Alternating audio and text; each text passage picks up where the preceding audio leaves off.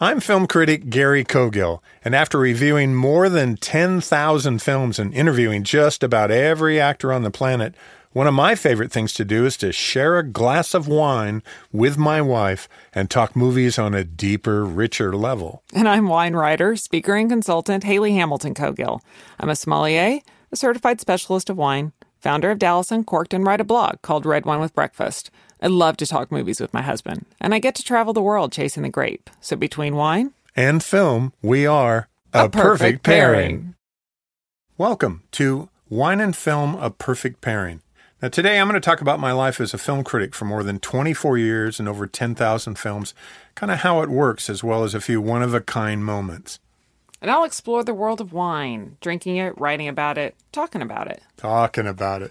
Nothing makes me happier than to talk wine with you. It's so fun for me. I love it. Yeah? Well, there's so many different topics. It's kind of like the world of film. There's so many different films that are being made. But how did you get here? How did you decide, as you were a theater major on a wrestling scholarship in college, that you were going to end up being a film critic? I'm the only theater major on a wrestling scholarship in college I've ever met. Isn't that the weirdest tandem? I had a minor in journalism. And I just studied acting and I studied journalism and was in sports and all that stuff. But, it started when I grew up watching movies in Oregon, got into college. I used to cut class and go to triple features at the La Mirada Mall in Southern California, and used to go watch theater, at the Amundsen and the Dorothy Chandler Pavilion and the Huntington Hartford Theater. And I started having all these theater, and I thought at some point I might want to be an actor, and I was not a very good actor. I was a really good writer, and I still loved film, even though I was thinking about becoming an actor. But really, Siskel and Ebert, Gene Siskel and Roger Ebert, both of them have passed away, made it fashionable in the 80s for a major news organization to have a film critic, and I got lucky. And the great Marty Haig, the greatest news director in the history of the world, who was the news director at the number one ABC affiliate in the country, WFAA in Dallas, called me up and said, I'm going to hire you as a film critic. And I'd been trying to get in that door for months. My first job was in Lufkin, Nacogdoches. I reviewed films for KTRE Channel 9. And they had 4 movie theaters and a film critic in a town of about 50,000. But I worked out on how to do things and how to write. Because when you write for television, it's very different than writing for print or even radio. So I learned to be concise and do everything in about 2 to 2.5 minutes. And it became this... there's also a point where once you write about 50 reviews, you develop your own voice and your own rhythm. And I started that in college, writing in print for my college newspaper, worked it out in television in Lufkin, Nacogdoches, stayed in Dallas, got the big job at WFAA, and within a matter of about 3 to 4 months, I had my own voice and my own rhythm and stayed there for 24 years. So I think I also got to go to the movies for free. I think part of that was... And then I got paid for it. I mean, raise your hand if you get paid to go to the movies. Now it's mostly blogging, and there's very few film critics left, and I'm still working in television as a film critic. I think one of the few that gets to actually review on television, not just gab about movies with anchors.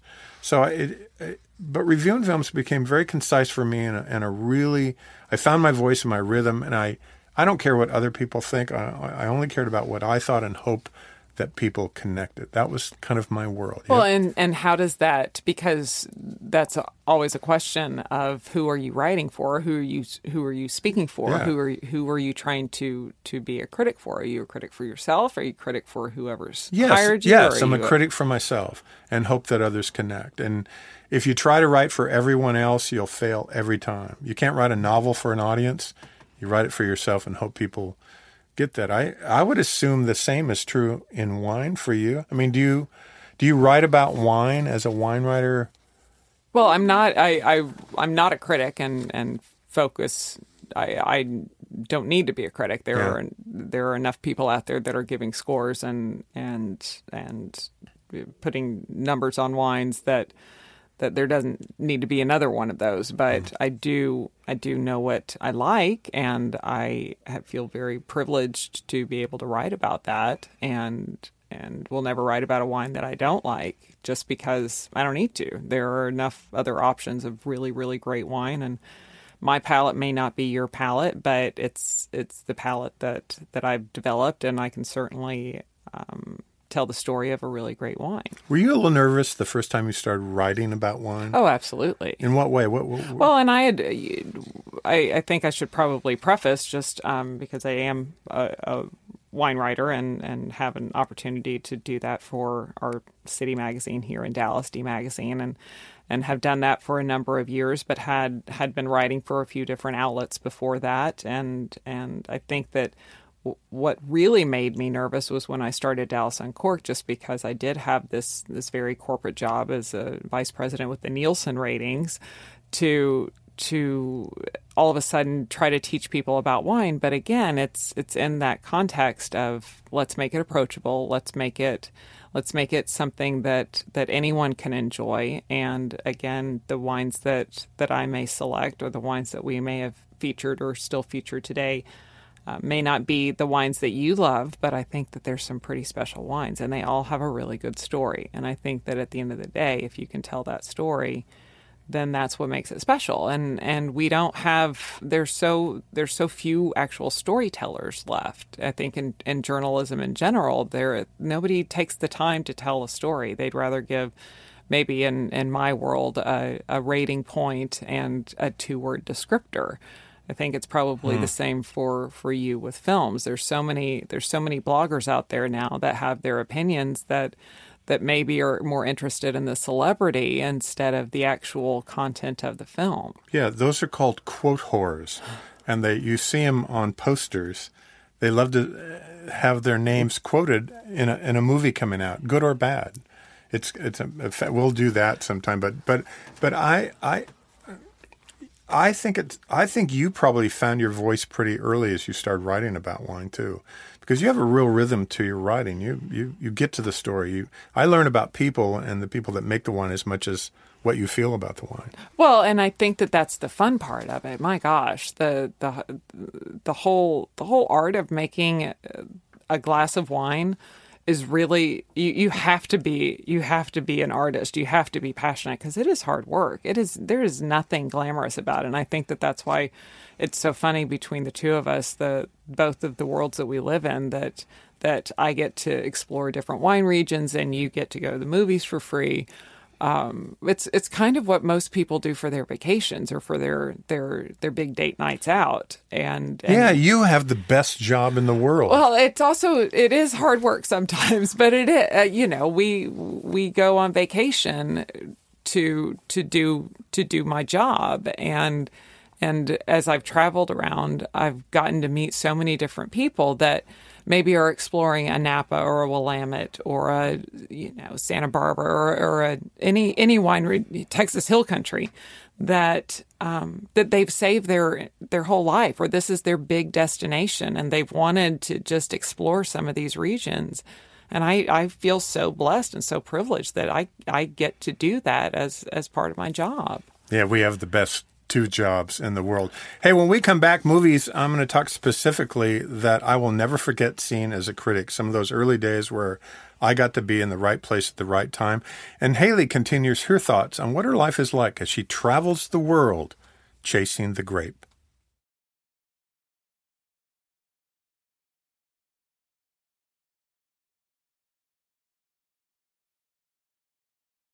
Welcome back, everyone, to Wine and Film, A Perfect Pairing, and what it's like for Haley to write about wine and what it's like for me to write about film as a critic. So, Haley, I have to tell you, you have these pinch me moments. I know you've had some in wine.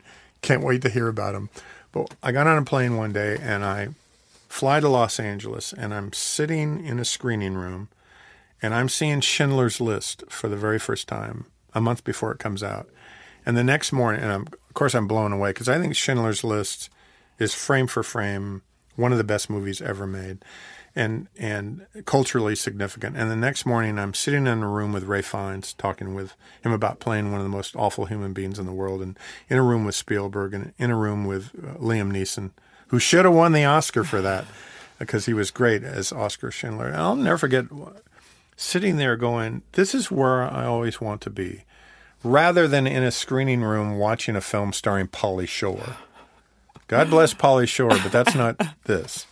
And the level of conversation that you get in is where I always want to be. And I know not every wine is a perfect bottle of wine, but you're always hoping it's great. But for me, I mean, sitting in and seeing Schindler's List, flying to Toronto for the first time years ago, and I'm riding the elevator with Andre the Giant because I'm going to a screening of The Princess Bride. And I see this thing months before it ever comes out in theaters. And I remember going into a room in Toronto and I see this little film that nobody had ever heard of, and it's The Shawshank Redemption.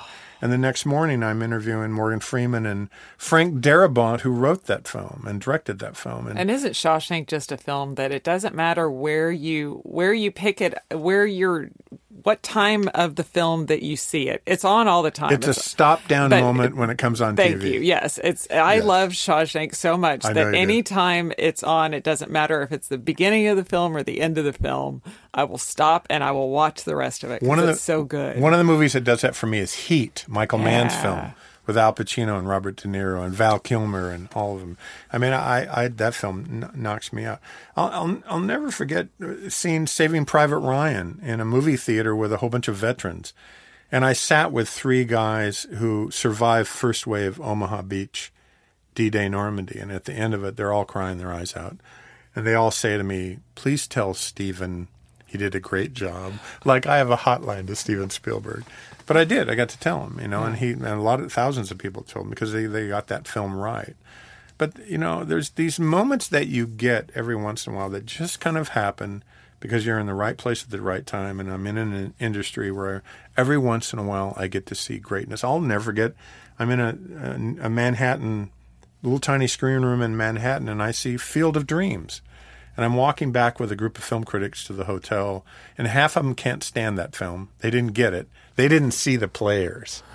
And the other half are going, man, that was magical. Because great films about baseball are not really about baseball. They're about life, about other things. So those are experiences for me. I mean, do you remember, what is it for you, your first time ever to walk on a vineyard in Italy or France or, parts of Spain or Portugal? Well, I think, and just as you were kind of describing your aha and pinch me moments, there was a few years ago, I was on a trip to the Loire Valley in France, and we were outside of the Vouvray area. So Chenin Blanc is the grape, which again they make it hard sometimes to know what you're actually drinking in that bottle. But we were at a chateau, and the owners he's a third generation, I believe, grower and owners of this stunningly beautiful chateau, as every chateau in Loire just seems to be. I can only imagine. And we're having a lovely meal with him and his wife and the chateau, and all of a sudden, and I'm with about 6 different American journalists, and he disappears to the cellar for a bit and then comes back with a 1945 bottle of his dessert Chenin Blanc wine. Wow. And proceeds to tell us that during World War II, the Germans had actually captured his chateau and vineyards and occupied it. And the Americans came in and bombed it, which is really a rather tragic story. That doesn't sound good. But the Americans drove the Germans out. And so he opened this 1945 bottle of Chenin Blanc for us. Wow. That to say thank you to his new American friends for what the Americans did to him. And I will tell you, every single man, woman, all of us just bawling and crying and drinking this gorgeous wine. And that's also one of the most exciting things about wine, is when you get to try something that was just a few years ago. So that's 70 years old. Yeah. That still had acidity. It had obviously changed. It was a very aged wine, but there was still something there. There was still fruit. There was still acidity. There was still freshness. And the fact that this complete stranger would do that for a group of brand new people in his life, he can't have very many of those left. No. And so to open that for us, I will never forget that Well, moment. not only what the people went through, but what that bottle went through just to survive. And that the fruit survived, and that the wines. There's an incredible book that I know we both read and love called Wine and War, and it talks about all of these vineyards, especially in France and Germany, that were just destroyed during World War II and also in World War I, that still are producing such incredible wine today. And how did that happen? And how the story of how it started versus how it's ended is pretty interesting. So you go back to your chateau room that night in France with just a life. That's a life experience. It was incredible. That is really kind of rare and kind of amazing. I feel that way about movies. So let's do this. Let's take a little break, and when we come back on Wine and Film, A Perfect Pairing, I'm going to ask Haley a couple surprise questions about wine. She has no idea what I'm going to ask her, and I'm sure she'll have a couple questions to ask me about movies. Don't go away. We'll be right back.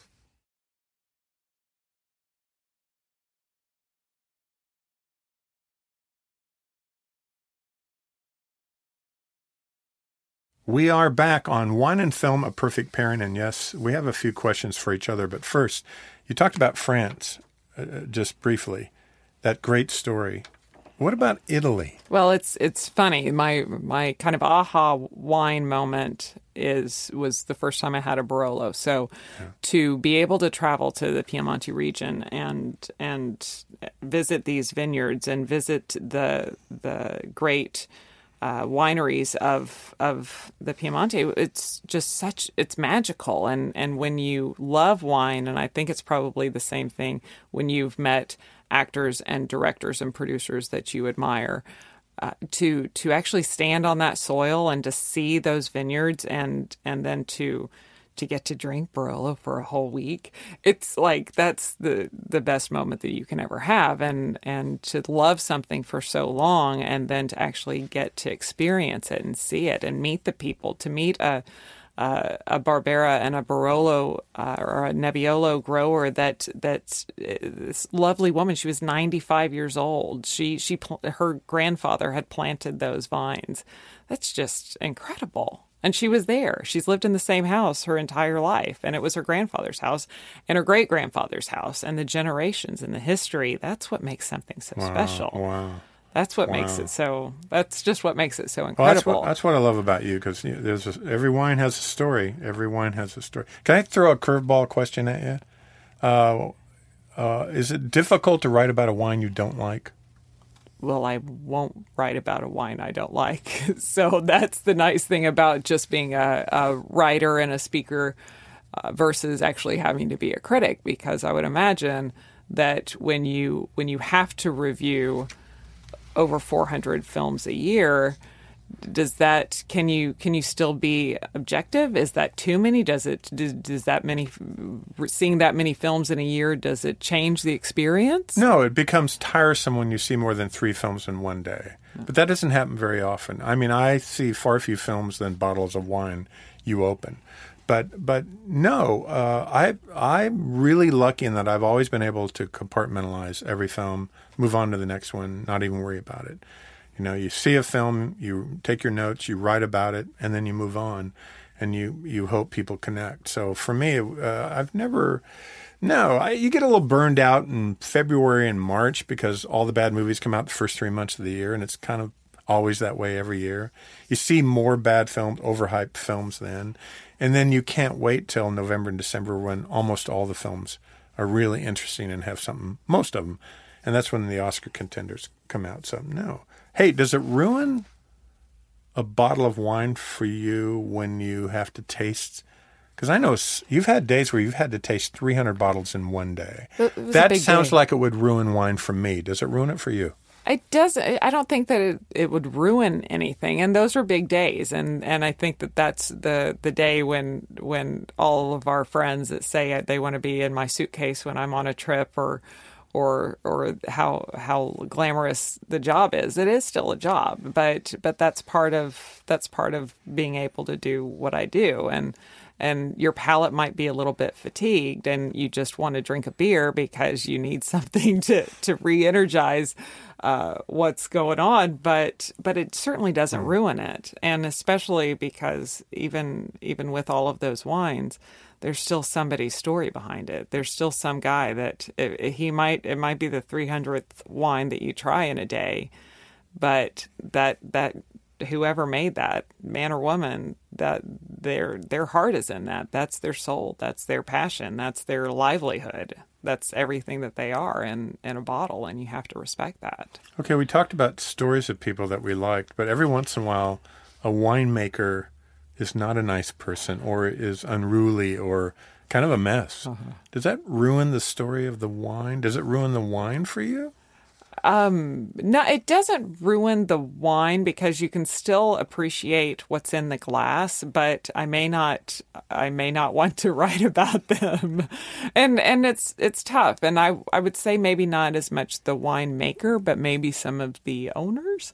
Right. Because it's probably kind of like dealing with a producer versus dealing with a director, because the owner's the money, and they have their own agenda sometimes, whereas the winemaker, I think, sometimes is just trying to do the very best and make the best wine they can from the fruit that they have. So the wine can still be good. He can just be an ass. It just may not be it may not be the wine he that or she, because they are both. Yes, that I really want to write about every day. And since I'm not a critic, I get to have that opportunity. I get to write about the wines that I really do love. And conversely, I have fallen more in love with different wines if I really, really like the people who are making it and appreciate that. So is it the same with film? Can you love a film that the money behind it is they're just bad people, or the actor or is the actor is is a an total ass. jerk or is an ass? Yes, I've compartmentalized that too, and I've separated interviewing actors and reviewing films, and they're two separate things, and I never let them touch. So you can, and by the way, if I'm interviewing an actor about a truly god-awful film, I'll ask 2 or 3 questions, and then we'll talk about something interesting. Because actors can be interesting apart from the movie that they're in, and their stories are interesting, just like wine. So I just kind of separate the two. Yes, it's always awesome. Yes, I wish every day I was interviewing the cast of Schindler's List, or Shakespeare in Love, or Saving Private Ryan, or A River Runs Through It, or or Best in Show, or Waiting for Guffman. Oh my God, I wish every day was like that, but they're not. But a good movie is a good movie, and an actor, I just kind of separate those two. That doesn't really bother me much. No, not at all. That's good. Yeah. So in the grand scheme of wine and film, one of our favorite things is we sit around and I'll throw a movie at you, and you'll pair it with a wine. Can we do one? Sure. Just one. To Kill a Mockingbird, one of the greatest movies ever made, 1962. He wins the Oscar, Gregory Peck, for Best Actor. It's a classic. It's a great film. It's considered one of the great films, one of the best transitions from books into movies.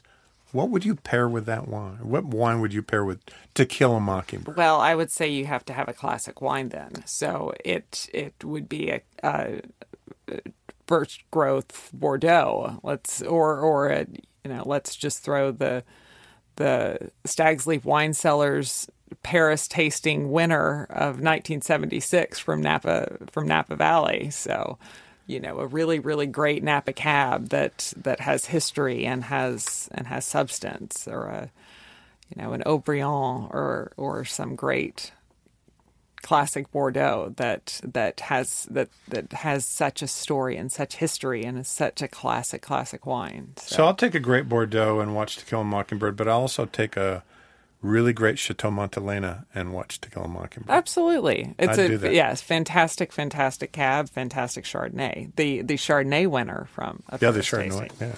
Hey, fun. Can we do this again sometime? Let's do it. Hey, that's it for today on Wine and Film, A Perfect Pairing. I'm Gary Cogill, and as usual, I'm looking for the next great film. And I'm Haley Hamilton Cogill. Always looking for that next great glass? Join us next time on A Perfect Pairing.